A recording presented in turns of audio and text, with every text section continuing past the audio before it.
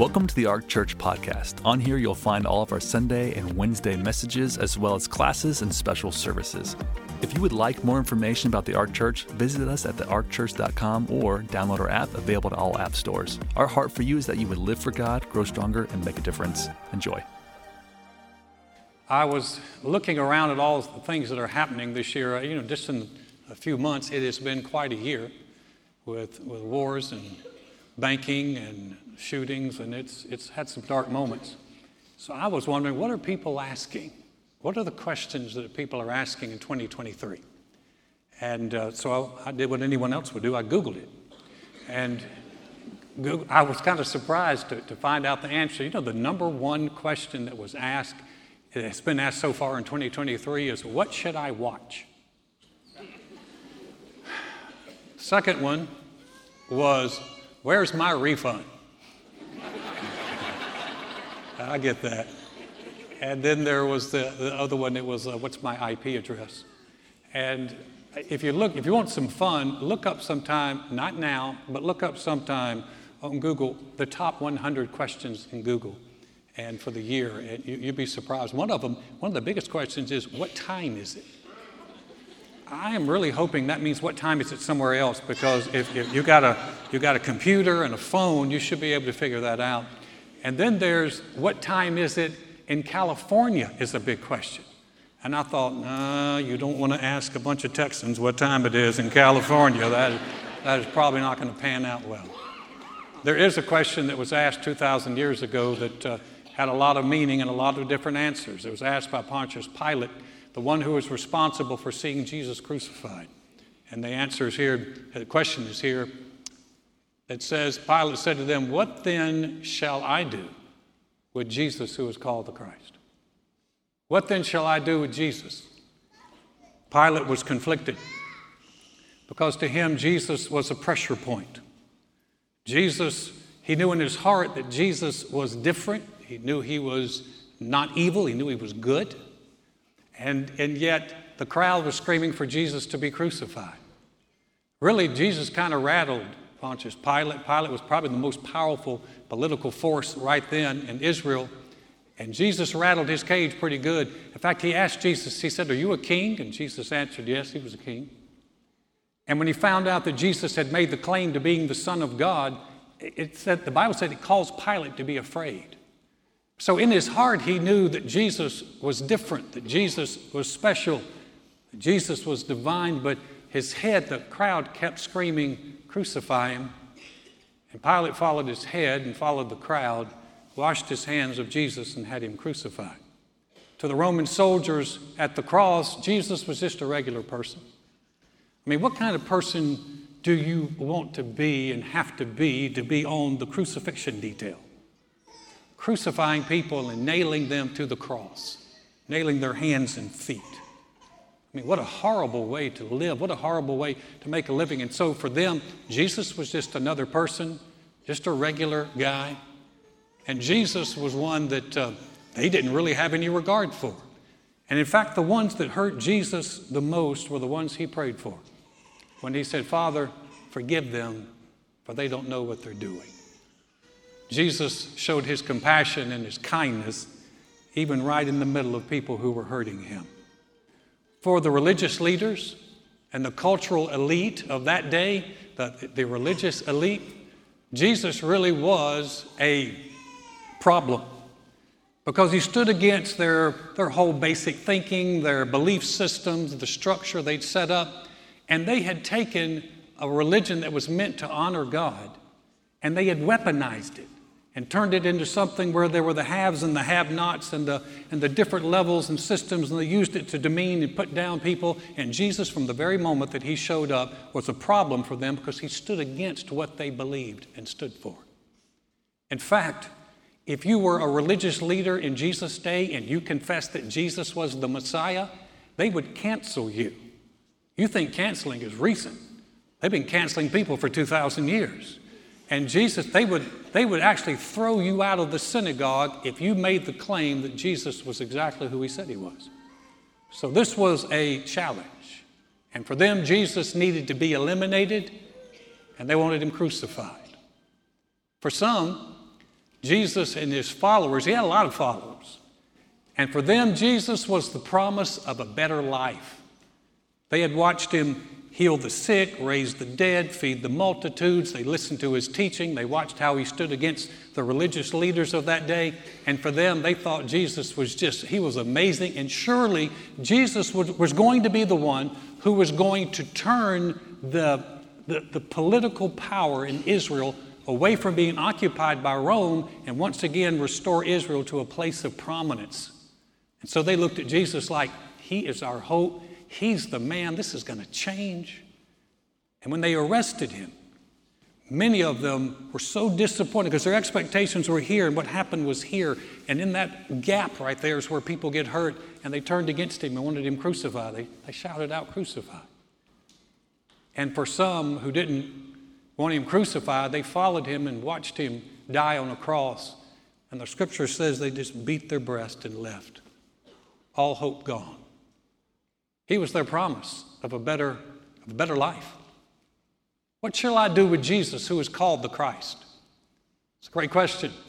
And the one who got it right more than anyone else is someone who's rather surprising.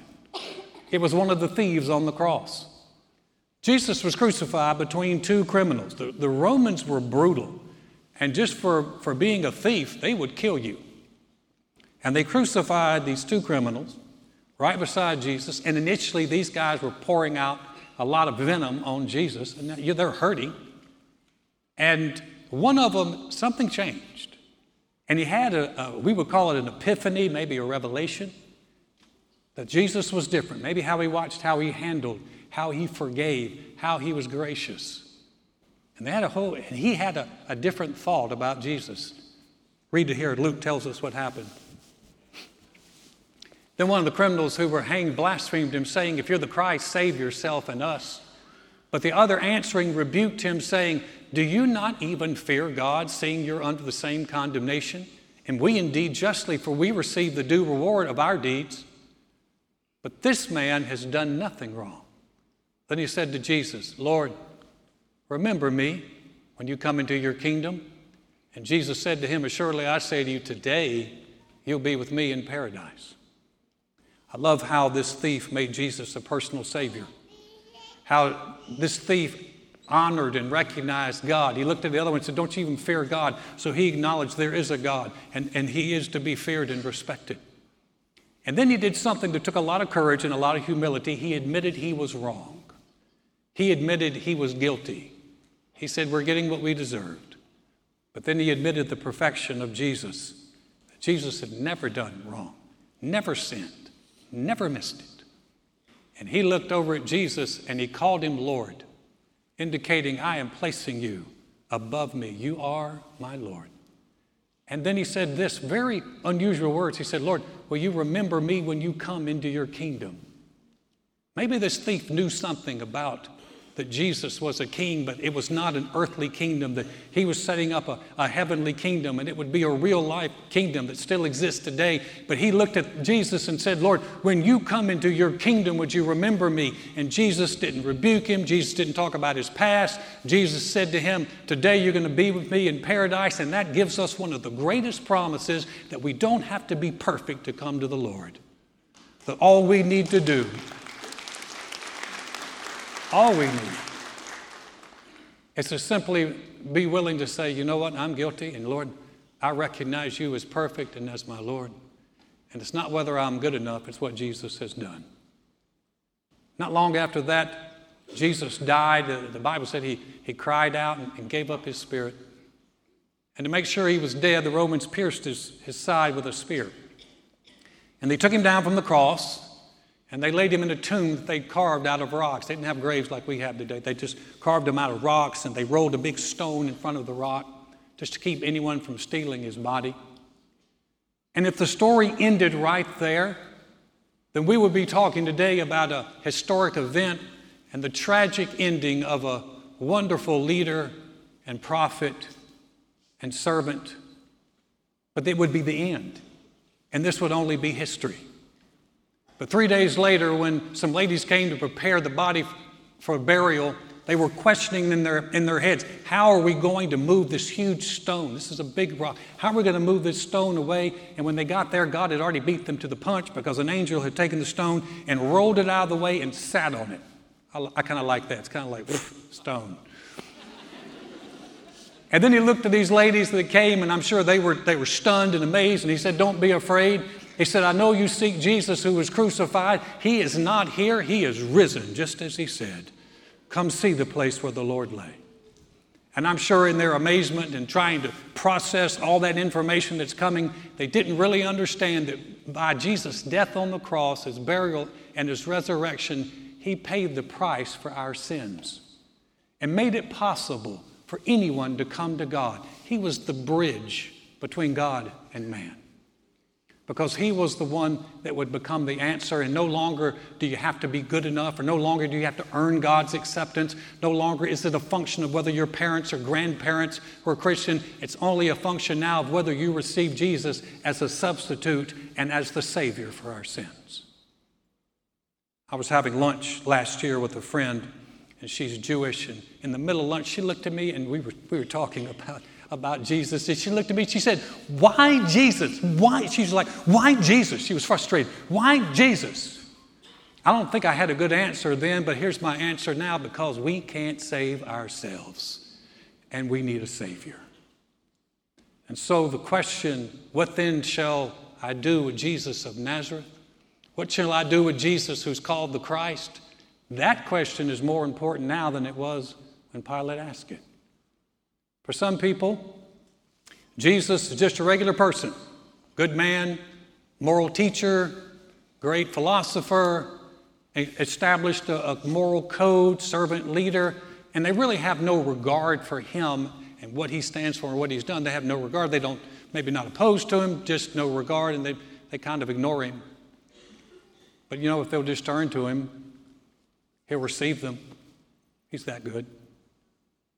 For the intellectual and cultural elite in our day, Jesus is still a problem, because he stands against what they believe and what they teach and their philosophy and their thinking and their belief system. And you know what? They tried and would love to cancel out Jesus' voice of truth and turn out his light, but they weren't able to do it then, and they're not going to be able to do it now, because truth still stands, his light still shines, and he's still an answer.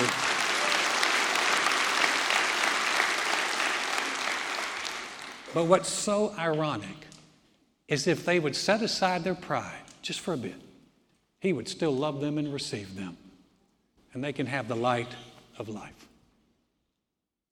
For many people, they're like Pilate. Jesus is a pressure point.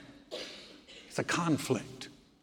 They know in their heart he's right. They know in their heart there's something good. Maybe they've even accepted him, but their head is telling them different, because maybe the crowd they run with keeps pulling them away, and you don't want to go that Jesus way. You don't want to do that.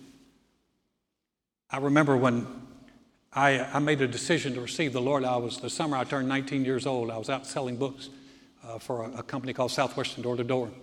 And when I went back to college, the crowd I ran with was a pretty loud crowd. They were a party crowd. They were not student athletes. They were student partiers. And they were a party crowd. And I remember I was conflicted, because in my heart I knew Jesus was right. I knew I'd given my life to him. But my head kept listening to the crowd going, come on, Alan, come with us. And gradually I just fell away to the point where by the time I graduated from college, you couldn't tell any difference between me after and before Jesus. And I was so conflicted at the time. Got a good job with the company, and they sent me to train for a week up in a beautiful little town in the Shenandoah Valley area of Virginia. And I was training during the day and partying really hard at night, and did some things that, quite honestly, I wasn't too proud of. And when I left that town to go back to my home, I remember it was a beautiful summer day, and I rolled the windows down on my Plymouth Reliant K car, another thing I'm not proud of. And I'm driving home, and I'm singing. And I'm singing Doobie Brothers, Eagles, Earth, Wind, and Fire. I'm just singing everything. You say, Alan, do you sing now? Listen, everyone can sing. Not everyone should record. I'm in the latter group, but I was just singing and enjoying the day, and somehow I got over into singing Amazing Grace. And I began to sing Amazing Grace, how sweet the sound.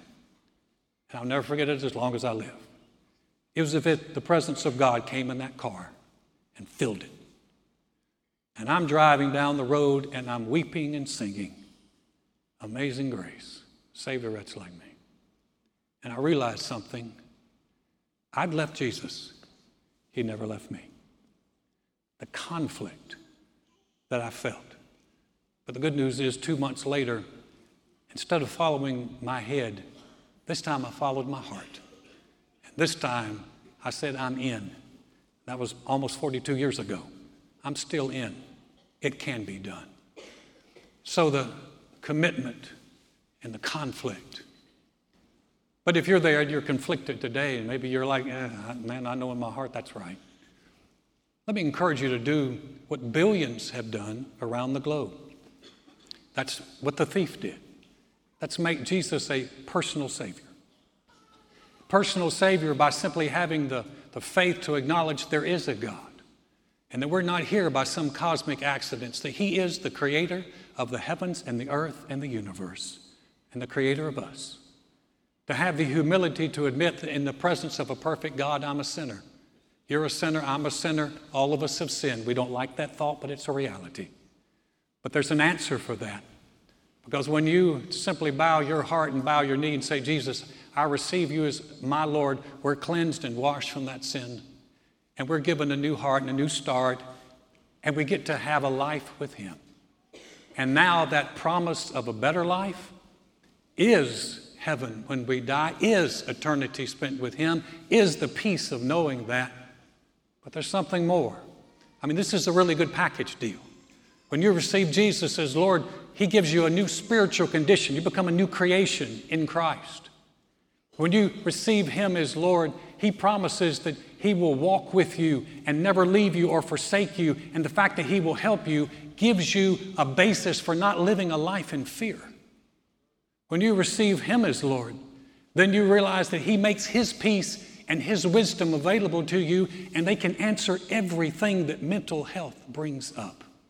He's got the answer because He still heals broken bodies, and He still heals broken hearts. When you receive Jesus as Lord, then you get forgiveness for the past, strength for today, hope for the future. What then shall I do with Jesus, who's called the Christ? In 2005, there was a train wreck in L.A. Train went off the track, killed 11 people, injured so many. One of the first responders was a firefighter. His name was Chief Rosario. He became responsible for pulling out the people and finding the survivors. And after a number of hours, he thought that they had found all the survivors. No one else left was living. But one of the passengers said, there's another guy, I think he's still alive. He's there. And when Chief Rosario said they got the jaws of life and they were able to pull him out, and when they pulled him out, he saw a message. The chief is later recounting what happened to a group of TV reporters. And he recounted the story of the man they pulled out who was still living. His name was John. John was having trouble breathing, and John thought he was going to die. And so with his very last energy, John wrote a message to his family. I heart my kids. I heart Leslie. Leslie was his wife. When Chief Rosario was telling this, he got choked up with emotions. He said, because I found the message that John had written, and John had written that message, and the only thing he had, the only ink he had, which was his own blood. It was a message in blood on the seat back in front of him. And Chief Rosario was choked. He said, can you imagine what kind of love this guy had to write a message like this? And I think, yeah, I can imagine that. What kind of love did God have for us? That He would write a message in the blood of His Son. I heart the world, I heart you. What then shall you do with Jesus, who's called the Christ? Would you bow your head for a moment? Please, no one leaving or moving will be out of here in just momentarily. If you came there and maybe today you're the one who said, I don't know, I've disregarded Jesus. Maybe I just never have really received him as a personal Savior. Or maybe you're like I was. You're one today that you're conflicted. Your heart's telling you one thing, your head's telling you something else. Let me encourage you today, follow your heart. We're going to say a prayer. Very simple. I'm not going to have anyone stand up. We're not going to embarrass anybody. We're not going to anybody come down to the front. That's not the purpose. The purpose is to give you an opportunity to connect with the one who loved you, who died for you, but who is raised from the dead, never to die again. The King of Kings, the Lord of Lords, who can become personal to you. Heads are bowed and eyes are closed. No one's looking around. I am going to ask you to do one thing. If that's you that I'm talking to, and you say, Alan, I know I need a Savior. I'm not sure where I stand, or I know I need to come back. I've been conflicted, but I want to come back to him. Would you pray for me? Shoot your hand up just real quick across this auditorium. Thank you. Thank you. Thank you for your courage. Thank you. Anyone else say, Alan, that's me. Would you pray for me? Great. You put your hands down. We're going to pray. Maybe you didn't lift your hand. Maybe you don't really trust us that we would do what we said and not call you out. But in your heart, you're just like, man, I want in on this. Well, you have a chance to get in. We're going to pray, and you join us. We're going to have whole church family join. You're watching online. If you're by yourself, pray this out loud. If you're with others, pray it quietly. If you're here, pray it with us. I'm going to lead you in it. You pray it together. Say, Dear God, I know mankind needs a Savior.